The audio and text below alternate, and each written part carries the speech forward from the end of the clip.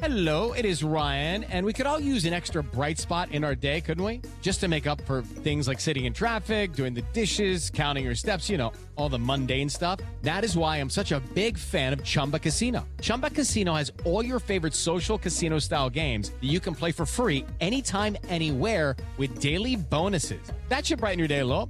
Actually, a lot. So sign up now at ChumbaCasino.com. That's ChumbaCasino.com. No purchase necessary. VGW Group. Void where prohibited by law. See terms and conditions. 18+.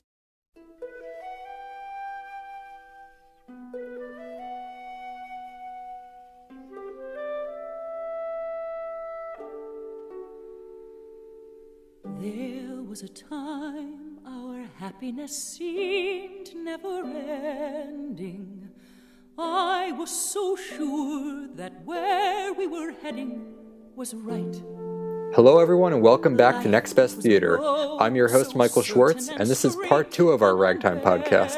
I am joined in this episode by Nicole Ackman. Hi everyone. Dan Bayer.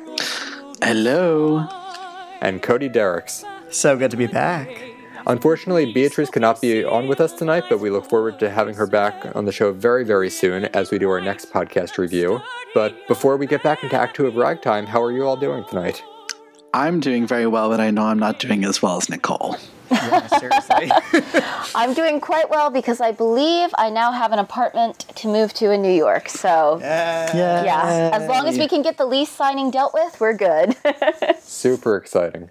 See, this is such a great reason to celebrate part 2 of Ragtime because we all have good news, and unfortunately Act 1 did not end so well for some of our characters. So we are going to bring some joy back into the show, hopefully, through everyone's personal great news and all the great stuff we have going on. We're going to infuse Ragtime. We're going to make Ragtime great again. Oh, God. Ragtime is already great. It doesn't need our help. So, all right. Well, I'm glad everyone's back. And just to fill in our listeners, for those of you wondering why this episode is a part 2, this was not part of our original plan. We had intended to dedicate just one podcast to covering the plot and themes of Ragtime, along with some information regarding our relationship to this great musical. But that was not such the case the other day, because there was so much happening in Act 1 alone that we simply ran out of time to cover the rest of the show. So here we are again. We're going to pick up right at the start of Act 2. So if you have not listened to episode 1 already, please catch up because you are going to be very, very confused otherwise. But, I don't think I'm even going to do a previously on because it's there for everyone to hear. So what do you say? Should we just get into it now? Let's do Act 2. Let's do it. Okay, Act 2 of Ragtime. So as previously alluded to in part 1, Act 1 of Ragtime is phenomenal. I don't think there's a single false note. And then in Act 2, there's some stuff that feels like it coulda, shoulda been cut. And occasionally is cut. Mm-hmm. Yeah, so it starts with, I'll read what we have here. In a dream sequence, the little boy, Edgar, watches Harry Houdini perform a daring escape act in which he's locked in a dynamite-laden box by Will Conklin. Will Conklin being the corrupt volunteer firefighter. The box explodes, and although Houdini emerges smiling from the audience, the little boy wakes up screaming about his nightmare. He yells for Mother, proclaiming that something bad is going to happen. He's proved correct when a volunteer firehouse is bombed and several firemen are killed. And the bomber of this firehouse is revealed to be Coal House. A lot going on right there, so let's try to break it down. Yeah. In the transition from Act 1 to Act 2, I understand Coal House is upset about the death of Sarah and the injustice that he's facing. But do we think it's a little sudden for him to go from grieving to bombing fire stations? I think a factor of his aspirations and dreams and vision of America being so high in Act 1 with Wheels of a Dream, with seemingly everything coming together so well for him, especially as a black man in early 20th century America, to have it be suddenly ripped away from him, not only with his car and then the injustice of not being able to get his car fixed and then Sarah being murdered at the feet of the vice president. I think that's a lot for one person to kind of wrestle with in regards to their view of the country. So you think it's natural that he just goes this violent, this quick, it doesn't just progress? I don't know if it's natural, but I do think a sudden escalation isn't surprising. I also think that if we think about who Coal House is as a character, he goes from, being so, I guess, perhaps wishy-washy or something with Sarah that she thinks that, she shouldn't even tell him that they have a son, to being so obsessive that he's rolling up at, the house in New Rochelle every Sunday. So I feel like we've seen Cole House before kind of do this 0 to 180. True. Pretty fast. So to me, I think maybe what makes it feel like maybe it doesn't work perfectly is that you don't see it from his perspective at first. Because I think if we were seeing it immediately, from the Cole House soliloquy that comes later, it does make sense. But it's that we're seeing it first from the point of view of the family. Yeah, I think and in the recent revival, that whole opening of Act 2 was cut. Yes, and I saw that revival. I think that's very smart. It opens with just Cole House sitting on stage, and it goes right into Cole House's soliloquy. Yeah, and I think that it's a more logical through line from the end of Act 1 to the start of Act 2 to do it that way. I understand I understand what the dream sequence is there for and what it's doing, but I don't think that it fits in as well with the whole story. And it makes Cole House seem like, oh, he's just one of those really passionate artist types and can only feel things, at the like 150% for everything. Is it only me who feels that there's some irony in the fact that the people who gave us like clairvoyant little boy are also the same people who took Rasputin from us in Anastasia? Like, you know what I mean, though? It's like... Right. A certain degree of magical realism is too much for one show, but right. We need tons of it in another. Yeah, and another arguably more serious show. I don't know. I do feel like there's something funny there. That maybe they felt that this was a mistake, and that's why they were eager to cut anything like it from Anastasia later. Right, because the clairvoyancy doesn't further the plot in any way at any point. It is merely kind of just a interesting character trait. Yeah, it only exists to give something for Harry Houdini to do. And something for Edgar to do. Yeah. It's the only thing that's not grounded in complete reality in the entire show. A show that features historical figures who actually existed. Yeah. And that goes back to what we were saying the other day with these historical figures in the show. Some of them, like Emma Goldman and Evelyn Nesbit, get these big scenes. Harry Houdini doesn't really get the scenes, but he's just a talking point, it seems like. He seems to be the one who doesn't really further anything truly, because obviously like Emma Goldman and Henry Ford and JP Morgan and most of the people have some sort of, I guess, like narrative usefulness, which is not the best way of saying that, but it feels like Harry Houdini keeps getting inserted in, and if this wasn't like the top of the act, I'd almost be like, oh, is this here because they need a costume change to happen? Like, you know what I mean? Houdini is there basically to serve as like an avatar of the immigrant experience. Like, he is an immigrant who came here and became successful doing these things. So I understand the desire to have him in the show, but other than, again, like this dream being like a metaphor for the immigrant experience, people are going to try to blow it up and they're just going to show up in the middle of the crowd. It's not necessary. I wish that instead he had been like the one to buy the original, movie book from Tata, and that could have been the use, because that would have been a bit, Yeah. I don't know, it would have felt like it fit better. Right, and it's not like that conductor who buys it is doing anything with it later in the show. Right, exactly. We never see him again. Yeah, that's a very good point. We actually don't see Tata for a lot of Act 2, so... Yeah. So, all right, so Cole House is going on this rampage, bombing volunteer firehouses, and he's even, like, terrorizing New Rochelle, killing some of the firemen. Like, he's really going on a rampage here. Yeah. And what he demands is that his car be restored and returned to him, and that Will Conklin be delivered into his hands. So, as all this is happening, Booker T. Washington condemns Cole House and his actions, and all the young men who are angry and sitting behind Cole House, tensions are obviously very high here, and Booker T. Washington wants it to stop. As that's all happening, the family from New Rochelle is at the middle of a scandal because Mother still has custody of Sarah and Cole House's baby. People know that it's Cole House's son. and they're thinking, what is this wealthy white woman doing with the son of this, what they think to be maniac? So, things are not all hunky-dory for them at the moment.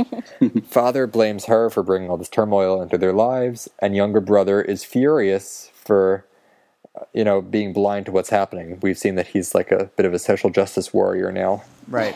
So he storms out of the house. Mother is frustrated by her husband, encourages him to explain to Edgar what's happening, because I feel like Edgar is just too busy having these dreams that he doesn't know what's really happening around him. Oh, God.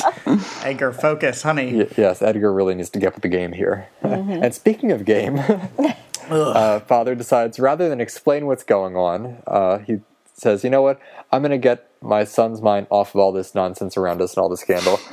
I'm going to take him to a baseball game.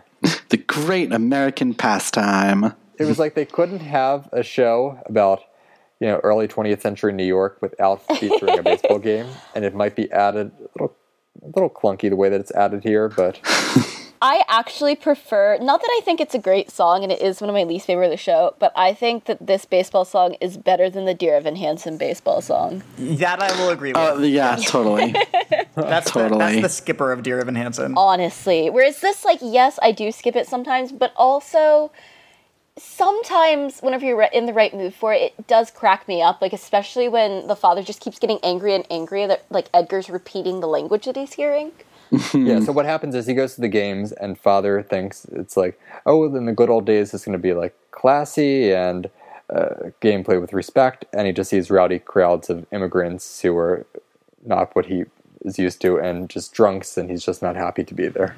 Right, and the song seems to only exist to seemingly be oh boy, these loud immigrants. I don't know. I don't really know its purpose in the plot. I mean, there probably isn't one. It's kind of it's to show that how Father sees the world changing around him, and how irrespective of his wants or desires, the world is moving forward. Right. I also feel like it's just to grind home, in case we didn't already know, that the father's a stick in the mud.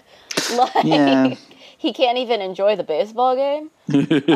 Which I say this as someone who, pieced out of a Yankees game halfway through the one time I've been to a baseball game. But, I feel like the one thing that it does show you is that Father is so out of touch with the rest of the family at this point, even though he's back and, he's physically there, that, there's no one in this family that he's getting along with anymore. Yeah, so he probably just should have stayed at the North Pole and avoided all of this. But that's part of the thing, right? It's showing how he's dealing with the change in the world. Mm-hmm. And the answer is not well. Yeah, as can usually be said of middle-aged white men. Yeah. Well, I'll apologize on our behalf.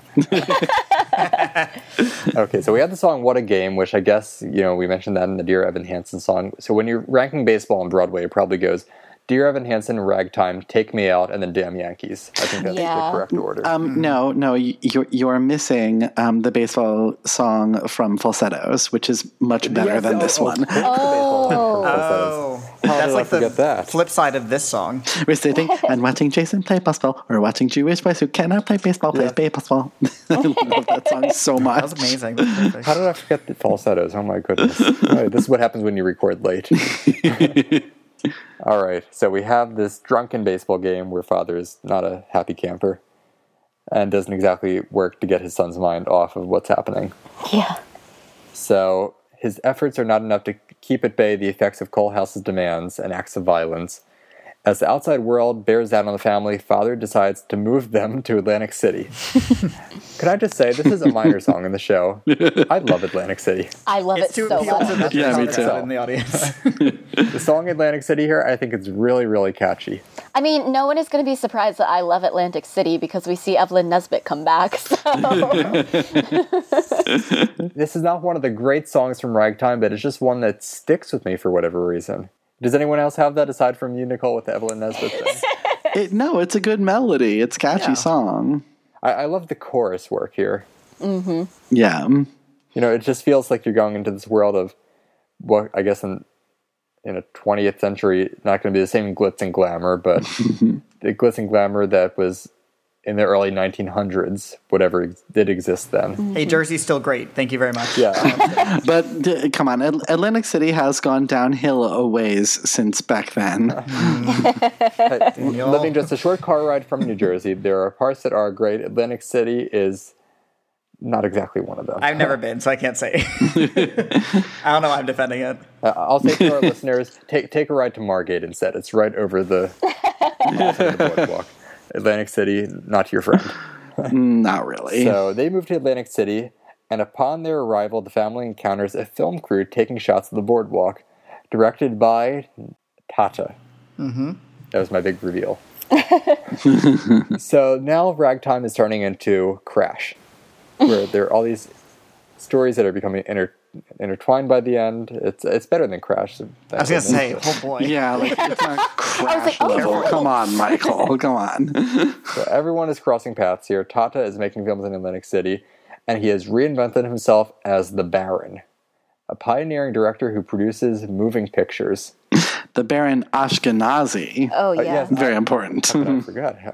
I'm just not on the ball tonight. The Baron Ashkenazi, yes, which the listener is not familiar with Ashkenazi. That's like Eastern European Jew. My family recently found out we have genetics in Ashkenazi Jews. Really? Well, there you go. Welcome to the tribe. Thank you so much. Yeah, so the Baron Ashkenazi, a pioneering director and producer of moving pictures. And, you know, just like Coal House has this, I guess you could say, decline from, you know, upstanding guy to now causing mayhem in New Rochelle, that's a big change for him. And here you have Tata, who goes from immigrant selling books on a train and almost losing his daughter in a riot to now directing films in New Jersey. So how do we feel about this transition? Same way as the Coal House, where it's, you know, a bit of a leap, or do we feel it's a natural progression for him? How much time do we think has passed since we've last seen Tata? I mean, I'm sure in the book this is explained further, but it seems pretty sudden. Yeah, the pretty fact quick. that he could just get down there and start a reputation with cameras and, you know, it has to be at least a few months. You know, it's not going to be a year, but... I mean, back then, before there was a studio system, though, it was kind of just anybody with a camera can make money if they want to. Yeah. Right, but how does this poor immigrant get his hands on a camera? Yeah, it does. Right, it does yeah. happen a bit fast. Yeah. Anyway, we're glad for his success. You know, he sings a whole song about it in there. He's the Baron Ashkenazi, so good for him. And while he's there, as Nicole alluded to before, so is Evelyn Nesbit. It's like all the characters from Act 1 just decided, oh, let's all go to the same place. We're going on vacation. Let's come in for this one Can't go to scene. the Catskills, so let's go to Atlantic City for whatever reason. And her career is in a downward spiral. You know, she's not doing too well. She's not doing Crime of the Century anymore. I guess she's just sort of waiting for the Trump casino to open, and she's going to get her. Oh, Yikes. too soon. Poor Evelyn Be Nesbit. nice to Evelyn. We have our friend Harry Houdini. Tony, everyone is Is here. he our friend? Harry Houdini suffered a loss. His beloved mother passed away, and he is deciding to delve into the supernatural. And as part of delving into the supernatural, he encounters Edgar on the street, and Edgar just randomly goes up to him and shouts, "Warn the Duke," before running off. We're starting to see why this was cut for the revival. Yep. yeah. Warn the Duke. I don't that's even it. remember this part when I saw the revival, Warn so the I'm Duke. pretty sure it's been excised. It's so silly. They're cutting the Edgar supernatural stuff. This has to go too. It's got to go. So, Warren the Duke, which you hear in the album, he's like shouting it. So, I guess he screams and then he runs over and bumps into Tata's little girl. And the two of them become friends. I'm telling you, things in Atlantic City just seem to happen so fast. People come and go so quickly here. Your celebrities, your career could go in a down spiral. There's just so much is happening in this, series of maybe 3 songs that take place there. So as Tata and Mother start talking because their children are bonding, they realize that their lives aren't so different because they're parents, and that's the one thing that really brings them together. And it shows that whether you're an immigrant from Eastern Europe or a housewife from New Rochelle, the fact that you're a parent is something that could bridge that divide. And they sing this really beautiful song, Our Children. Which I love this song. So nice. we see the moment between them at the train station earlier in the show. Mm-hmm. But the fact that they sort of know each other a little bit better now, they might not even remember who they are. Well, at first, he's still pretending he's the Baron, and she doesn't recognize him. Yeah. And then halfway through the song, he reveals himself as to not being a Baron. Right. And even in that moment, though, I'm not sure that she really remembers, oh, this is a man I met at the train station months ago. Yeah, no, she wouldn't. She just sees him as maybe another immigrant.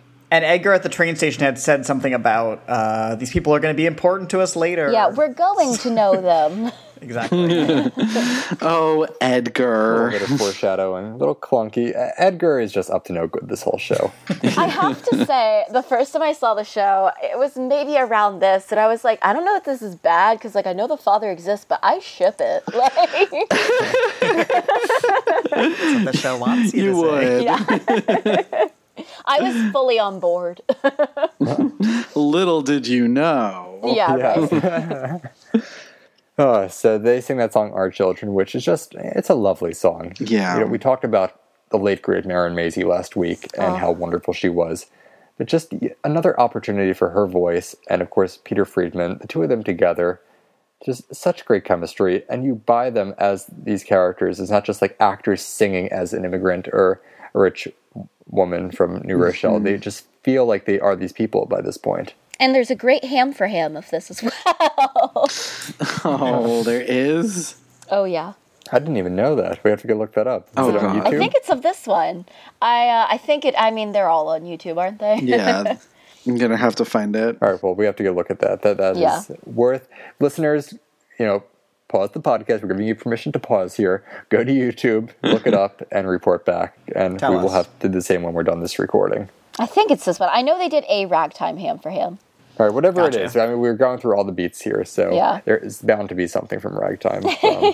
Lin-Manuel, which, I mean, there should be, because Hamilton and Ragtime have their parallels. Mm-hmm. So that's Atlantic City and all the things going on there. It ends with Our Children, as we said. It's just such a great song.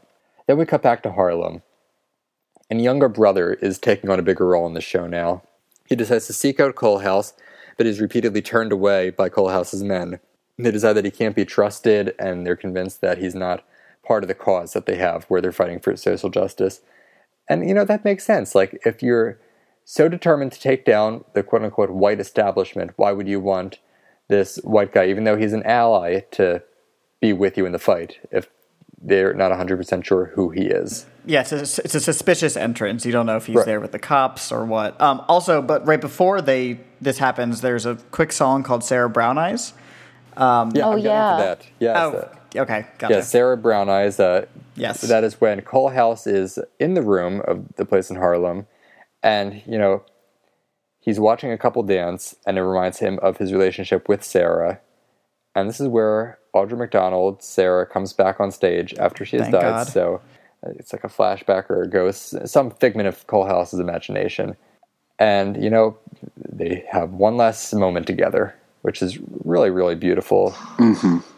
Yet again, Brian Stokes Mitchell and that voice just.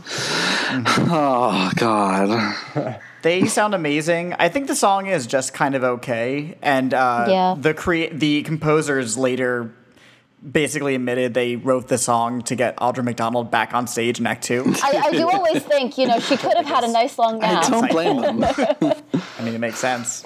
I don't think there are any other lyrics to the song other than Sarah Brown Eyes. They just keep repeating it. Yep.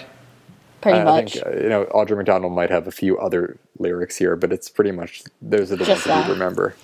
Yeah. And it's really interesting that she stuck around for Act 2, because there was no reason that she had to be there aside from the curtain call.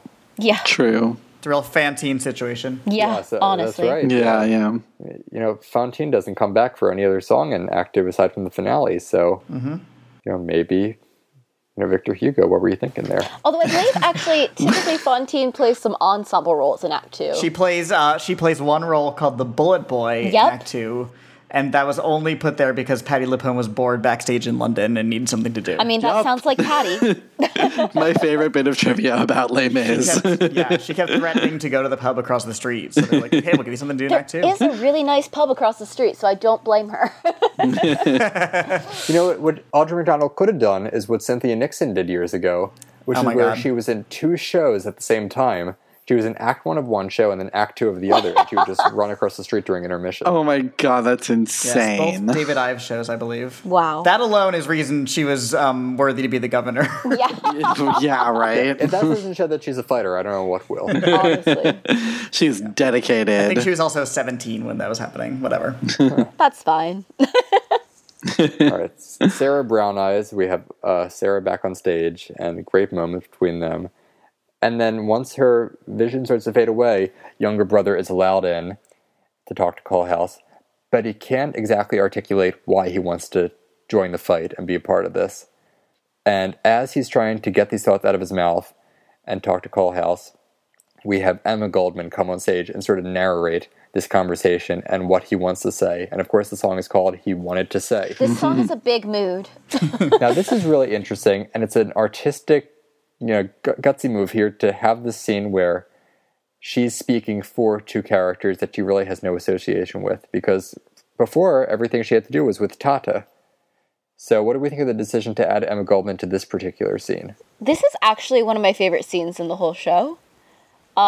Because I do like that Emma Goldman was kind of, central in turning younger brother from his obsession with Evelyn Nesbit and his kind of, waywardness, let's say, to this kind of social justice kick that he's now on. Exactly. They do have that encounter. I mentioned Tata, but younger brother does see her speak at the night that Goldman spoke at Union Square. And I think that this is a nice way to kind of follow through on that relationship there, or that, Emma Goldman has sparked something in him, and so now, whereas she kind of gave him his voice earlier on, in terms of what he's, wants to do. Now she's literally voicing what he's trying to say. And I think that, I feel like we've all been in that situation where we go in and we have something that we need to say to someone, and you end up saying something really dumb instead. And I feel like this is a really nice thing because you have this really poignant song with these beautiful lyrics. And then, the kicker at the end when he's like, I know how to blow things up. Yeah. Which is, it's a big mood, really. Like, I'd like Emma Goldman to come do my job interviews for me. I think it's a really interesting choice artistically to have, someone come on and basically sing, well, this is what they wanted to say to the other, especially since it's two people who are from very, very different walks of life and have very different experiences. Well, it's kind of oh, sorry, go ahead. No, I was just going to say that's the thing that stands out to me most about this song. It's kind of dramatizing something that is tricky in adaptations from novels, which is a lot of novels, if they're in the third person, have moments where they peek inside the characters' heads. Yeah. And that's not as easy to do in musicals unless you go, I'm thinking this, and that's, not always appropriate. Yeah. So to give Emma Goldman that kind of narrator standpoint, or the author viewpoint is really interesting. I think it works much better than if he was standing there going, I wanted to say. True. Instead to have her saying he wanted to say. Like, I think that works nicely. And again, we see Emma Goldman, actually being used in the show, which is nice. It gives her something else really to be doing that makes sense for her to be doing. Yeah, that's the big thing, being used in a way that makes sense. Yeah, when the song starts, it just starts with her going, he wanted to say, and then one of the characters says a line of dialogue. But then the moment where it goes from okay to great is when she cuts to, singing Two Men Meeting. Oh my God, and her yes. voice changes. That is a really, really fantastic moment. If they ever do a ragtime movie, I know there has been a ragtime movie adapted from the book, but if there's a movie musical adaptation, I would love to see Emma Goldman played by a big Hollywood actress, like some huge star who's usually in leading roles, just taking a small supporting role here and making it their own, because it is a big character. And Meryl this would just be a showcase. I was just about to say Meryl. Meryl Yeah. Streep. Meryl. This We're is all like thinking perfect Meryl Streep material. There, we put it out there, Michael, so you didn't have to. And she's listening, of course, so.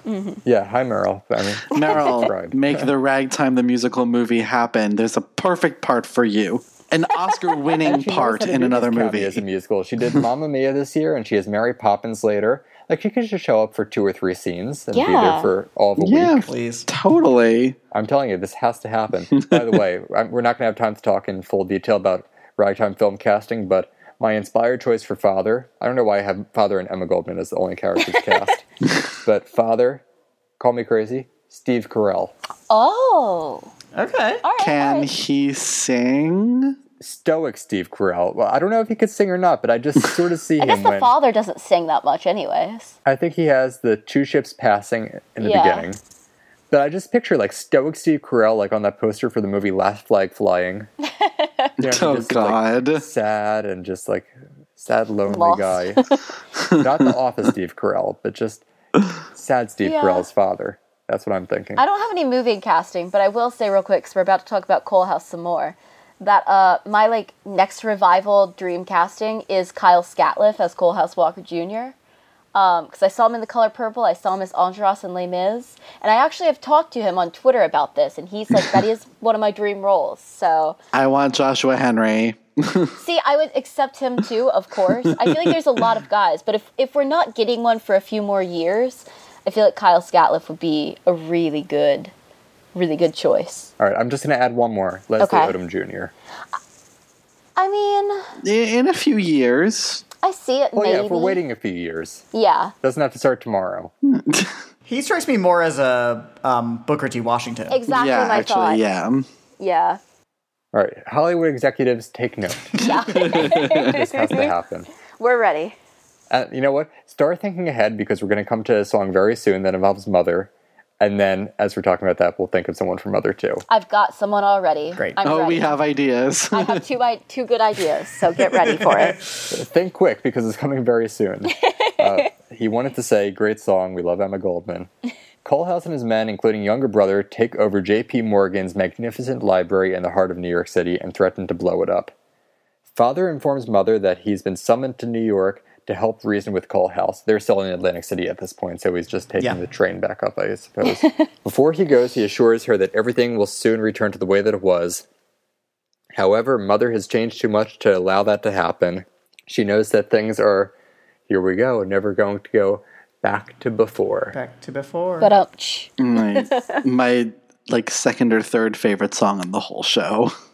After Wheels of a Dream. When we were talking about Maren Maisie the other day and her greatness, I know I was saying how great a voice she had, What Kind of Woman, and Our Children. This is the definitive Maren Maisie song in Ragtime. Oh, Yeah. absolutely. Yeah. It's such a beautiful, beautiful song. Perfectly suited for her voice. I love it.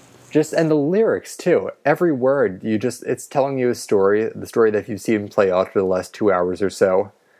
But hearing her sing about the position she's in and how she had this life before, it's never going to be the same. And maybe that's a good thing that it's never going to be the same. Just absolutely magnificent. I'm not going to lie. Whenever I listened to this last week to prepare for recording this, I cried on an airplane listening to this song. Oh yeah. Tears, especially since Maren passed away. Yep. But Yep. tears. Even when she was still alive, when I would think of Maren Maisie's name, this was the song that would come to mind. It's this song, yeah. It's just all her. You hear other people performing it, including in the revival. Oh my God, who played Mother in the revival? Christiane Knoll. Yes. She was absolutely fantastic on the album, and she has a great rendition too. I mean, it's going to be a great song no matter who sings it. But, I mean, Maren Maisie is the one who originated it and is the one who's going to have the legacy from it. Yeah. Now, are we ready to talk about, like, Mother Dream casting then? Is that what we're... Yes, as we have this impromptu game, let's talk about Mother Dream casting. I'll go last because mine's sort of crazy, but I'm going to hear what you all think. All right, I'll start. I've got two. The first one is kind of a cheat, but it's Laura Michelle Kelly, who played it at the concert that they did at Ellis Island. Love her. I adore her. I saw her a couple of times in Finding Neverland. She's such a talent. And obviously, everyone who saw that concert said that she was phenomenal. So I'd love to see her get to do, like, a proper run of this show. And then my other one is, I feel like for anyone, who knows me, not a surprise. And it's another Laura, and it's Laura Osnes. Yeah. Who I feel like would be a pretty, she'd be a shoo-in for if they announced a revival of this. People would be like, oh, will it be Laura Osnes? Because I feel like she is one of those kind of iconic Broadway leading ladies of the right age group for this role. I think in a few years, yes, definitely. Yeah, I mean, by the time, a revival's not going to come up tomorrow because we would have heard about it by now. I also had two ideas Okay. for this one. One is if they went a little more Hollywood, and that is Emily Blunt. Yes. Because she is always wonderful and she has a lovely singing voice. And my other one is a little bit more out there only because I don't know if she's ever done any movie stuff. Okay. But I think the voice is perfect for this song, and that's Stephanie J. Block. Oh, that is a really I good love choice. her. I like that a lot. I know, No offense to it, but get her out of the Cher show and into ragtime. I Yes. like that better than my pick. Oh my god. All right, Cody. Good luck topping that one. I don't have one. That's the best one. Yay, I win. Congratulations, Daniel. All right, then I'm going to say mine because I was thinking this, months ago when I was listening I'm to the Ragtime afraid. album. If they were to do a movie, who would play her? And in 1998, Marin Mazzie lost the Tony to the woman who was playing Sally Bowles in Cabaret. That was the late, great Natasha Richardson. And thinking of other people to do it, I realized that my choice also played Sally Bowles. So if they were ever to do a ragtime movie, my inspired choice here is Michelle Williams, That's interesting. I'm intrigued. who she has acquired her voice, so it's not going to be this loud performance like you would get from Stephanie J. Block or even Marin Mazzie, who gives a very forceful performance. But having seen Michelle Williams in Cabaret, I know she's up to it with the singing. Does she have that high soprano Yeah. register? It goes pretty high. Yeah, not exactly. Now, I know Sally Bowles is supposed to be a bad singer, and that's sort of the purpose of that performance. But hearing Michelle Williams sing in other places, not counting The Greatest Showman, because that's all, auto sync or whatever. That's a robot. Yeah. Unfortunately. I think with the right training and the technique, I think there's a world where she could pull it off. I wouldn't be mad about it.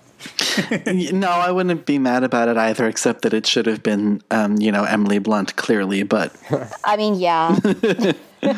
So, again, Hollywood, hope you're listening. So, back to Before, which is probably one of the top, as Dan said, 3 songs of the show. Mm-hmm. And just tells you everything about where that character is. She came such a far way from, scared and alone when her husband's gone to now sort of controlling the way things are and knowing that it's never going to be the same, but coming to terms with the fact that that's okay. So, just absolutely magnificent. Back in New York, father arrives at the tense police situation around the library and suggests that Cole House should listen to Booker T. Washington because Booker T. Washington is there to sort of, again, help calm things down, restore some order, and get African Americans back to where he thinks they should be if they want true equality. Cole House allows Booker T. Washington to enter the library, but remains unreachable until Booker T. Washington mentions the legacy that Cole House is leaving for his son. And that's the thing that really gets to him. It doesn't matter what's going to happen with all these other people and the harm that he's causing. When Booker T. Washington makes it personal about the future of Cole House's son, he now has no mother, and it's just him to teach him good from bad, that's what sort of changes his mind a bit. Especially because he's left his son in the care of white people. Yep. Right. And he mentions that, how almost hypocritical it is to preach what you're preaching, but then let your children be raised by white people, essentially. Yep. There's very little he has left in life at this point because, his love is gone, his car is destroyed, his pride along with that. But the son, who he's not even with, is the one thing that sort of keeps him going, and he just has to be reminded of that. So, having that conversation, Cole House and Washington work out a deal for a peaceful surrender, but younger brother, who, is trying to do good but is causing a little bit of trouble, is enraged by Cole House's abandonment of the cause and doesn't want to have him let things go. Washington leaves, and father enters the library as a hostage. Now, what do we think about him finally coming to terms with the way things are? And, after spending so much of Act 2 trying to stay away from all this drama, really becoming a part of it as a hostage. I think it's an interesting gesture on his part. Is it that so much was pressing on him that he felt the need to do it, or he felt that it was also it's the only personal way out? now that his Yeah. son's Yeah. involved. Yeah. Even if he's the son, I'm not quite sure how old the son is, but he's young enough that he's still in the charge of the father. Mm-hmm. So I think there was, if nothing else, pressure from outside forces to take reins over your son. Yeah, it's interesting that, he has been so forcefully trying to ignore all these changes. But then finally, like, the change comes to him Yeah. and says, this affects you, and it affects you and yours. So you got to do something. And I think it's very hopeful that he sort of steps up to the plate, It's very symbolic. Maybe he was inspired by Mother's song "Back to Before." I mean, she's he's not on the truly. train She's not only kind of saying we can't go back personally to how we were before, but also it's explaining that the world is changing and we need to accept that and move with it. And I mean, with such a beautiful song, how could you not listen? Yeah. So he goes in, and this is the point where Coalhouse convinces younger brother and his men that violence is not going to solve injustice. And he charges them all to change society through the power of their words and telling their children their story, like having the children learn where their parents came from and what they fought for. And this is when Coalhouse sings "Make Them Hear You." This is my absolute favorite song in the show. It's a great song. By far, actually. I think it's astounding. This ought to be the anthem for all the protests that we're seeing today, from like the March for Our Lives or the Women's Yeah. March or whatever it is. This ought to be like the song they're playing at rallies and protests. I remember after the most recent presidential election, Oy. this song was bandied about a lot, and rightfully so. I remember, it was a solid 6 months before I could hear this song and not have a mini breakdown. Just because I think that it is the kind of song that speaks to any kind of movement that's happening, and it doesn't really matter what the movement's about as long as it has something to do with injustice. I think it can speak to a lot of people even outside the context of the show, which I think is part of its power. Correct. You don't even need to know what Coalhouse is singing about, yet you understand everything that he's singing about. Yeah. And I think it's so impressive as a way to end the show. I mean, it's essentially the last number in the show before the epilogue finale. And it would be so easy for the writers to kind of write off everything Coalhouse is doing as just angry terrorism, unfounded and unjust, and has no place in this world. But they give him a song that's triumphant and positive, and it's not necessarily saying what he did was right, but everybody has a voice and everybody has a right to speak their mind. I think that's so incredible. And I think it's great that they give him this song as opposed to Booker T. Washington. Like, even though Booker T. Washington is basically giving Coalhouse this lesson, it's important that Coalhouse is the one that gives it to his followers and to the audience. Yeah. Because this is it's sort of his redemption for the terrible things he's done. He's like, I get that. I get what I've done is terrible. This is why we need to change. You're seeing 3 forms of change in Act 2. Yeah. One from Mother, one from Father, and then one from Coalhouse. And 2 of them get a song about it. Father doesn't sing about his change because he's going in as a hostage. There's not much to sing about there. But with Make Them Hear You, it's just, again, one of those great songs from the show. And, even though there are a few parts in Act 2 that we were saying don't exactly come together the way that they should, the great thing about Ragtime is, as we said the other day, the whole is better than the individual parts. Except for this one.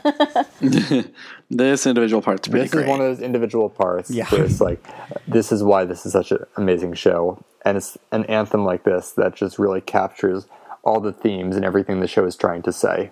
So after he sings that, the men begin to exit the library. Younger brother and the gang leave first. And Father tells Coalhouse about his son's status, how he's with the family. Coalhouse is relieved to hear this. He begins to walk out of the library, thanking Father for his kindness, and as he leaves, he is shot and killed by the police. Because the world has not changed in 100 years. So Yeah. Coalhouse and Sarah are both killed, seeking justice, and that's what eventually does them in. We sort of talked about this the other day with Sarah's death. There's not much more to say that's different here, other than 100 and some years later, and we're still dealing with the same old. I think it's important, too, if you look at the structure of the story, I guess, because we were talking about the fact that, it is kind of a hopeful moment before Sarah's death. And you kind of have this up and down of hope and despair. And I feel like that's also what we see here. We have this almost triumphant make them hear you, which is this, hey, we can take this bad thing and use it, to push for something good. And then we're immediately stepped back again. It's also, make them hear you also kind of seems like the knowing last monologue of somebody who knows he's about to die. Yeah. Even though he's been told, no, you'll get a fair trial, we'll let you leave here in peace. He's smart you're enough to gonna know be what's gonna arrested. happen. He has to know at this point. He's been, he's seen the tainted true form of America. And the song ends with, when they hear you, I'll be near you again, which is basically saying, I'm not going to be there to actually hear what you're saying in person, but trust me, I am listening. I am there, and I understand you. Right. So he's killed, and that's basically the end of the show until we get to the epilogue, which wraps up all those little loose ends. Mm-hmm. So Edgar comes on stage and tells us that the era of ragtime is over. And he takes on the task of fulfilling Coalhouse's wishes that everyone's story be told. The company returns to tell us the conclusion of each of their own individual stories, starting with younger brother, who departs for Mexico to fight along Emiliano Zapata. Because of course he does. Yes, he gets one little taste of social justice and goes international with it. So we don't know what happens to him after that. I get the sense that it's not going to work out super well for younger brother if he keeps putting himself in these situations. He knows how to make stuff blow up. At least he's trying. Yeah. So there we go. Emma Goldman is arrested and deported. Mm-hmm. And that's that. Yes. Booker T. Washington establishes the Tuskegee Institute and, has the president and the first lady attend his funeral. That's a big deal. He's speaking what's going to happen after his death, which is pretty funny. He's the one character in this epilogue who really has, I don't want to say a happy ending, but, a really pronounced ending that he can be proud of. It's very distinguished. Mm-hmm. Yes. Yeah. Evelyn Nesbit fades into obscurity. Sorry, Nicole. Oh.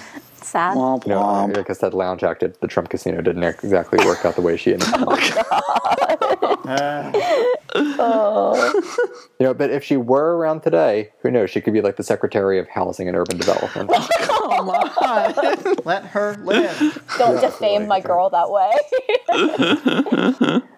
Harry Houdini. Okay, here's a little twist here. We're back to the antics with Edgar.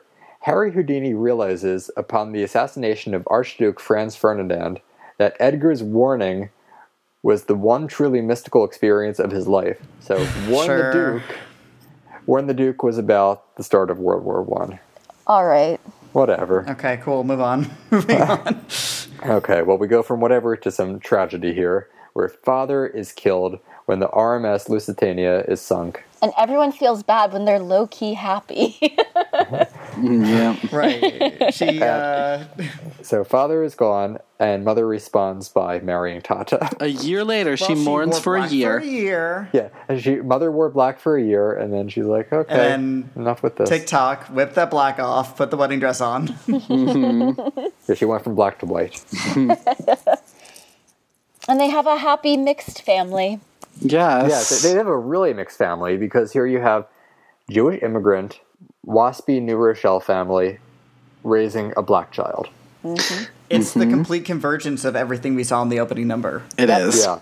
Here, and the staging of it, I've watched these clips on YouTube, and in the opening number you have the three different groups all standing separately. So they're standing in different parts of the stage. The Jews in one, the New Rochelle group in another, and then the Harlem group in their own group, or own part of the stage. Mm-hmm. And here you have all of them converge into one family. which is just, seeing that image on stage says so much. So, watching the children play, Tata is struck by an idea for a film series centering on a group of children of all different races and classes banding together as one. And again, just like seeing that family together on stage, he wants that to be a vision for the future and the films that he's going to make and the stories he's going to tell. And as they're all standing together on stage, you see what I'm guessing is the ghosts of Sarah and Coalhouse overlooking, singing Wheels of a Dream as the show comes to an end. You know, their spirit is watching over their son and all who have helped their son, and America continues to assimilate and flourish, even though it took some tragedy in getting there. Lots to digest. Thoughts on the finale of Ragtime? I think of this type of finale where, you know, it's sort of the characters say what they do after the end of the show. It's a tricky thing to get right, and I think this threads the needle pretty well. I like that the song that they reprise for the end is Wheels of a Dream. They could have easily done Back to Before, too. You know, there's so many songs about the changing times that you could have added here, but I think Wheels of a Dream is the more hopeful song. Like Back to Before would have been saying, it's never going to be the way things were. The Wheels of a Dream, you know, your wheels obviously go forward, and you're talking about the progression here. Yeah. So I think that's the perfect choice, even though there were other options that could have fit it. This is the best one. And especially since it's everyone singing the song that was Coalhouse and Sarah's. And now they are no longer with us, so it's their memory too. And it's a really beautiful moment. So this is like Les Mis on the barricade, where the dead characters are watching over the ones who are still with us. And, you know, that's something that could really fall flat when done wrong, but here it just is so beautiful. Yeah, Hamilton has a similar ending.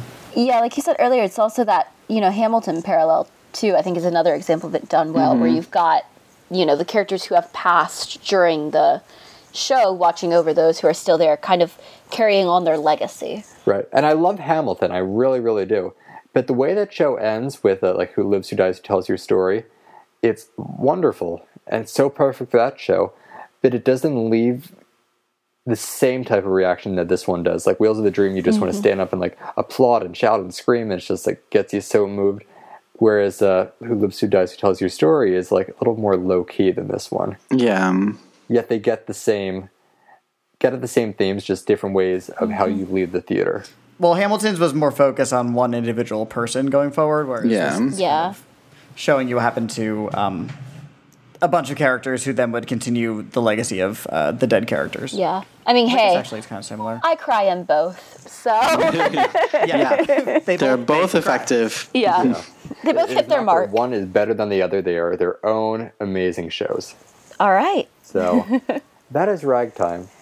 All the loose ends are tied up by the end. You know, we have some tragedy, we have some hope, and we know what the next 100 or so years are going to bring for this country. And it's not exactly the progress that we all hope for, seeing where we are today, but, you know, so much happened in between that it's worth looking at the dash between then and now. Yeah. Oh, absolutely. I think this kind of serves, having been, you know, premiered in the late 90s about the early part of the century, I think it serves as a nice time capsule for, like a reflection on the century, the ups and downs, and how we got to where we were at that point. I think it's also one of those shows that, you know, it came out, like you said, in the 90s and then was revived in, I think, 2009? 2009. It was the first 90s musical to be revived, to receive a Broadway revival. Yeah. And then they did the Ragtime concert, I think, back in 2016 or whatever. And I think the thing about Ragtime is it is one of those shows that it continues to be relevant, and I think that that's part of what kind of, I guess, packs the punch with it. Totally. Is that you're seeing these things about immigration and police brutality and injustice and, you know, feminism and all this kind of stuff, and the fact that it's set in the early 1900s and came out in the 1990s and all of that, and it still feels, you know, as relevant today in 2018, I think is one of those things that whenever I first saw it, I was like, yeah, this is the kind of theater that, you know, I want to be involved in making, because it's the kind of thing that really can bring a strong message to people.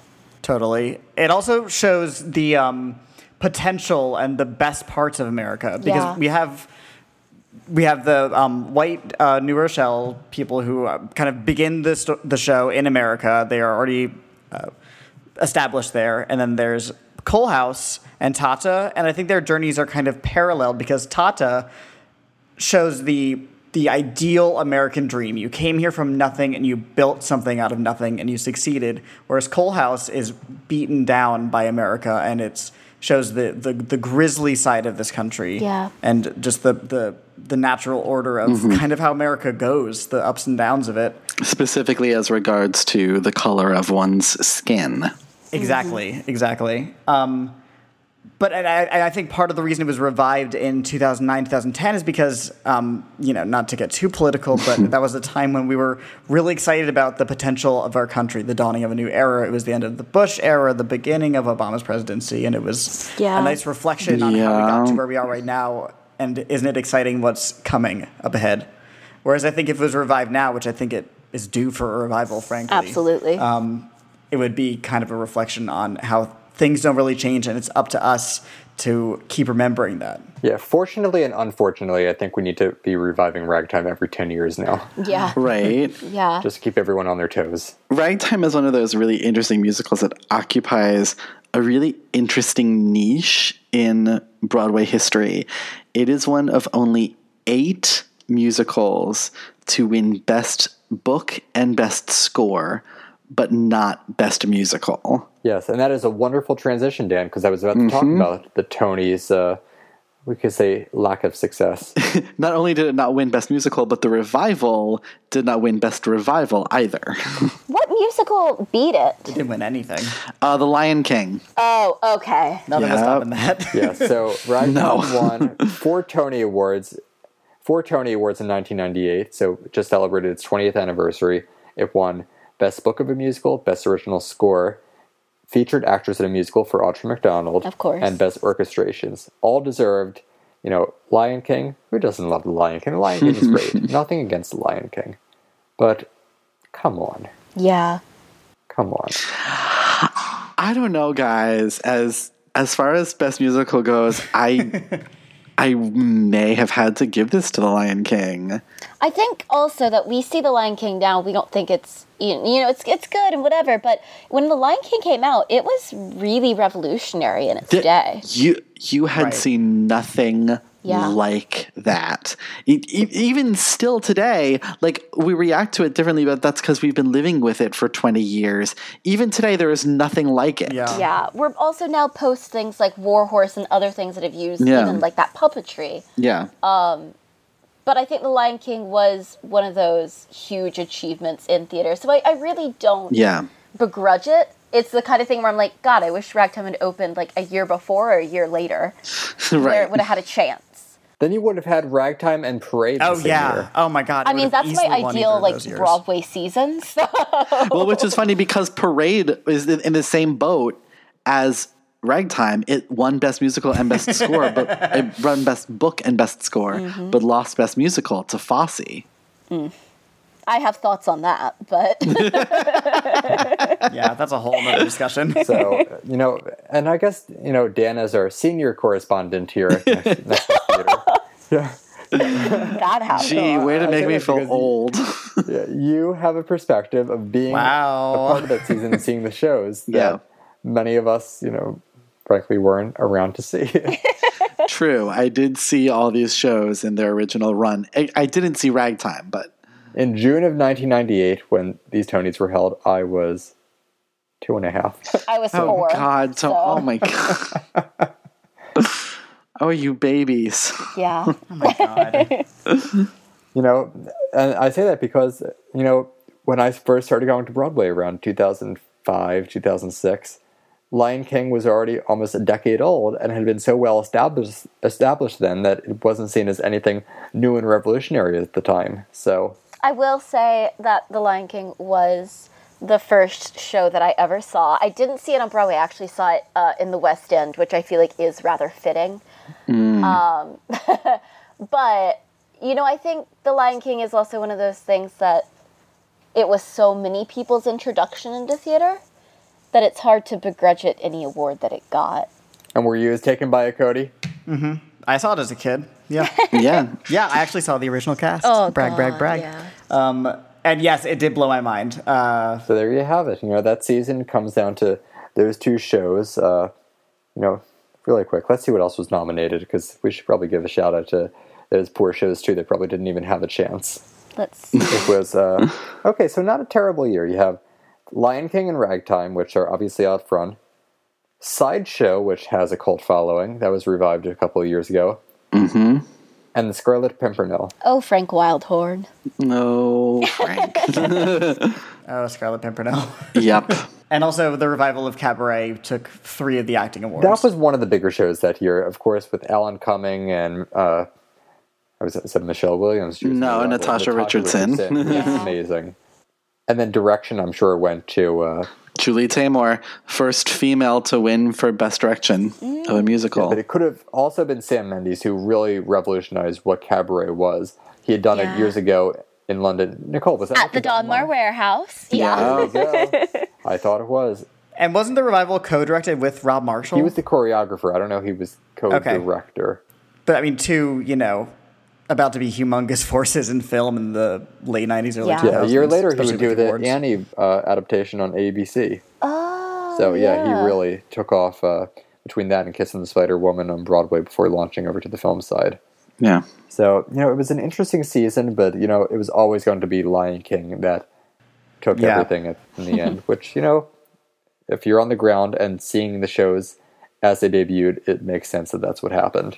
Yeah. But, Ragtime has certainly had a legacy that endured, and we hope it stays that way for years and years and years to come. And I think if we had a revival, it would have very good chances at getting a best revival, perhaps.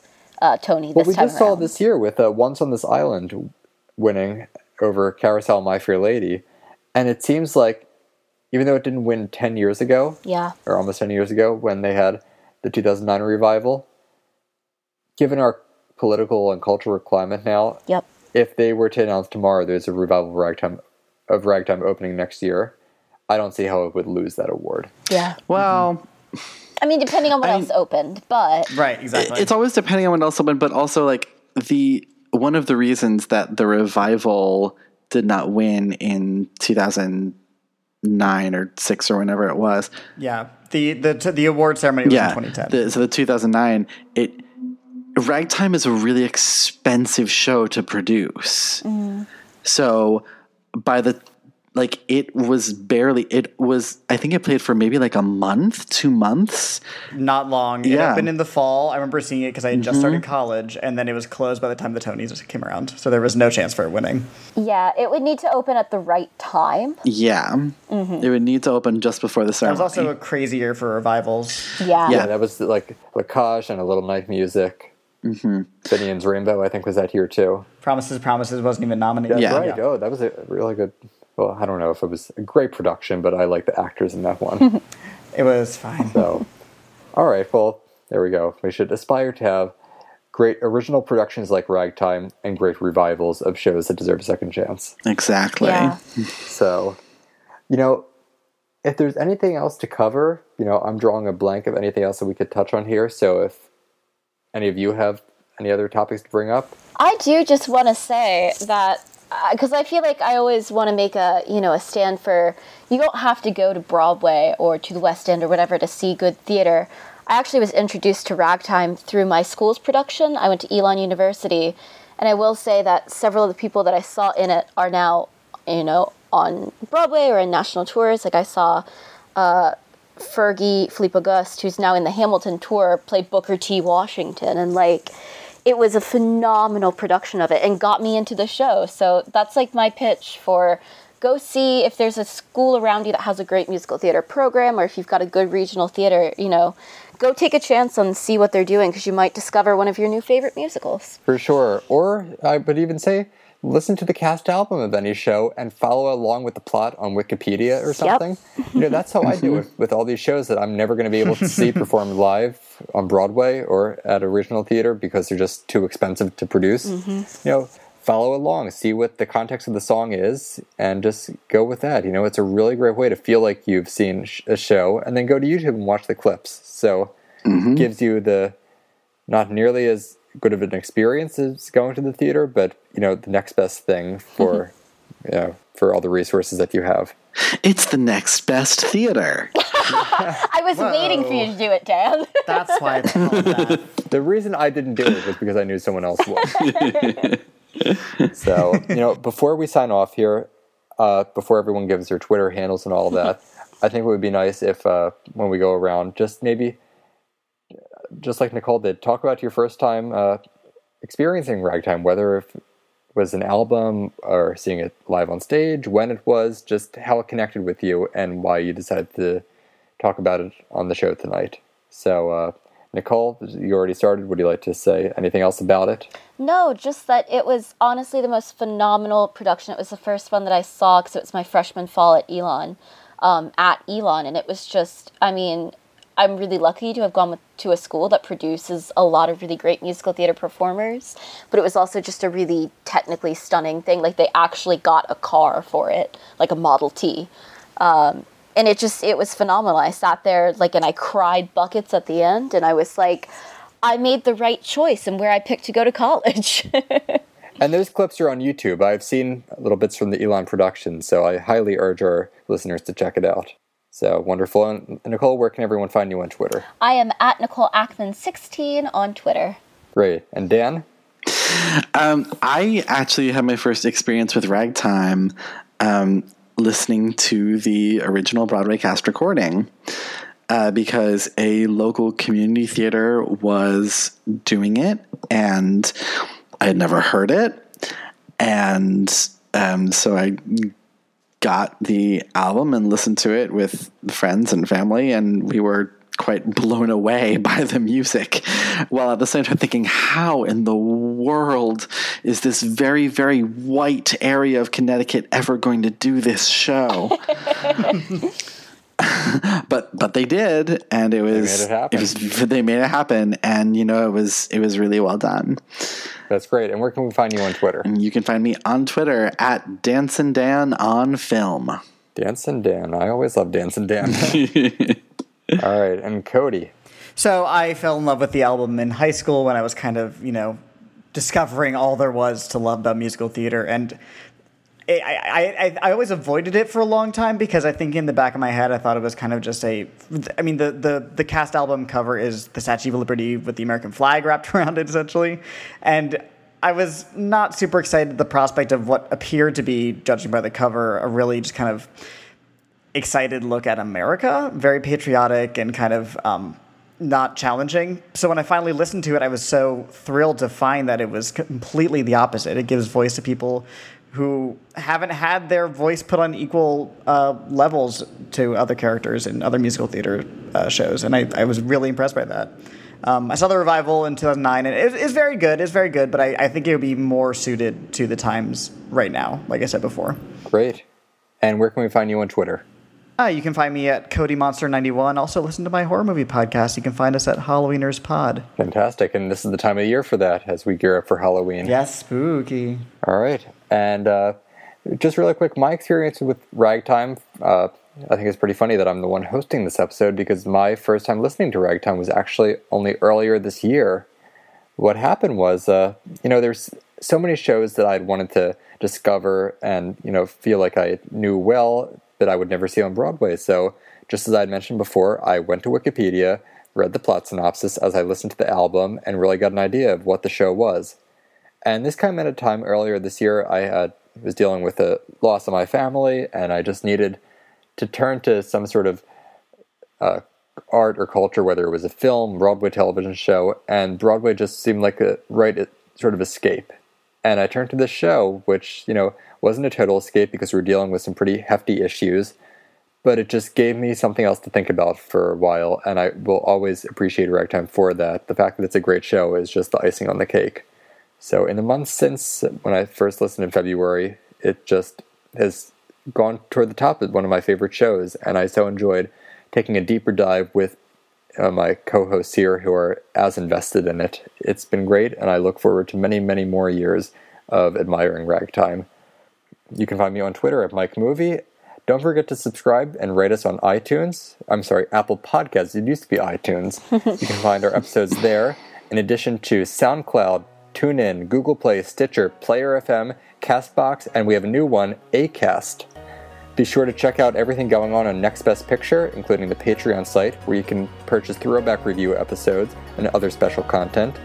It has been a pleasure discussing Ragtime over these past 2 episodes, and it really couldn't have happened without this wonderful team I have, so thank you all.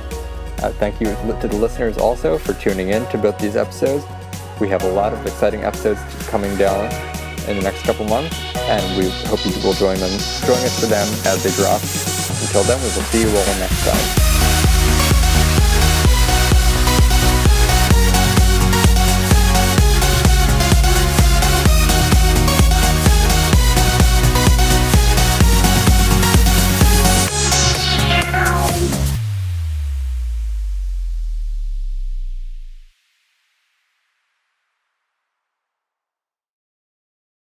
Lucky Land Casino, asking people, what's the weirdest place you've gotten lucky? Lucky? In line at the deli, I guess? Aha, in my dentist's office. More than once, actually. Do I have to say? Yes, you do. In the car before my kids' PTA meeting. Really? Yes. Excuse me, what's the weirdest place you've gotten lucky? I never win and tell. Well, there you have it. You can get lucky anywhere, playing at LuckyLandSlots.com. Play for free right now. Are you feeling lucky? No purchase necessary. Void where prohibited by law. 18+. Terms and conditions apply. See website for details.